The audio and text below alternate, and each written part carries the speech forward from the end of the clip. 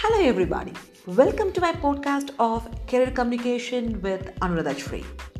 My name is Anuradha Shri and I'm a coach for career communication. My podcast is all about developing your communication skill that can help all aspects of your life, from your professional life to social gatherings and everything in between. I use my podcast to help each individuals to learn English. Thank you so much for tuning in.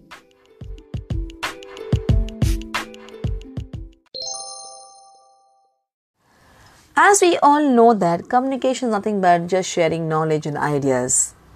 But there are some barriers to communicate. Barriers to successful communication can ruthlessly impact and even harm relationships. So in this podcast, I'm going to give you 5 simple tips how to overcome these barriers. Before that, I would like to tell you what are communication barriers.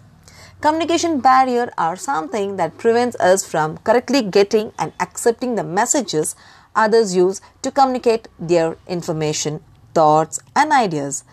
Some of the examples of communication barriers are information overload, choosy perceptions, workplace gossips, gender difference, etc. and etc. Let us go with the 5 simple tips to overcome these barriers. Number 1. Use appropriate language. Your choice of words significantly influences the quality of your communication. Using language that the audience can interpret in more than one way can lead to misunderstandings. Choose words that are familiar and easily and clearly understood. Provide concrete examples if possible. Pay attention to your listener to make certain they understand the language that you are using. Rehearse a presentation, speech, interview, or other important conversation and practice meaningful gestures instead of distracting habits. Number 2. Make your messages very clear. Communicate directly so that your messages are obvious and clear. Don't muddle your message by adding filler words that dilute what you are saying, such as about, maybe, and a little bit. Number 3. Send consistent signals. Your non-verbal communication should complement what you say. When the two differ, your listener will believe your non-verbal cues and tend to ignore what you are saying. Avoid distracting habits such as crossing your arms, putting your hands in your pockets, handling a cell phone, or turning away from people when you speak. Practice moving purposely instead. Number 4. Use the appropriate medium. Verbal media include face-to-face meetings, telephone calls, voicemail, and video conferences. Choose a medium that is appropriate for the message that you are sending. Consider the complexity of your message, the cost of a potential misunderstanding, your listener's ability to understand you, and the urgency of your message. Number 5. Reduce physical distractions.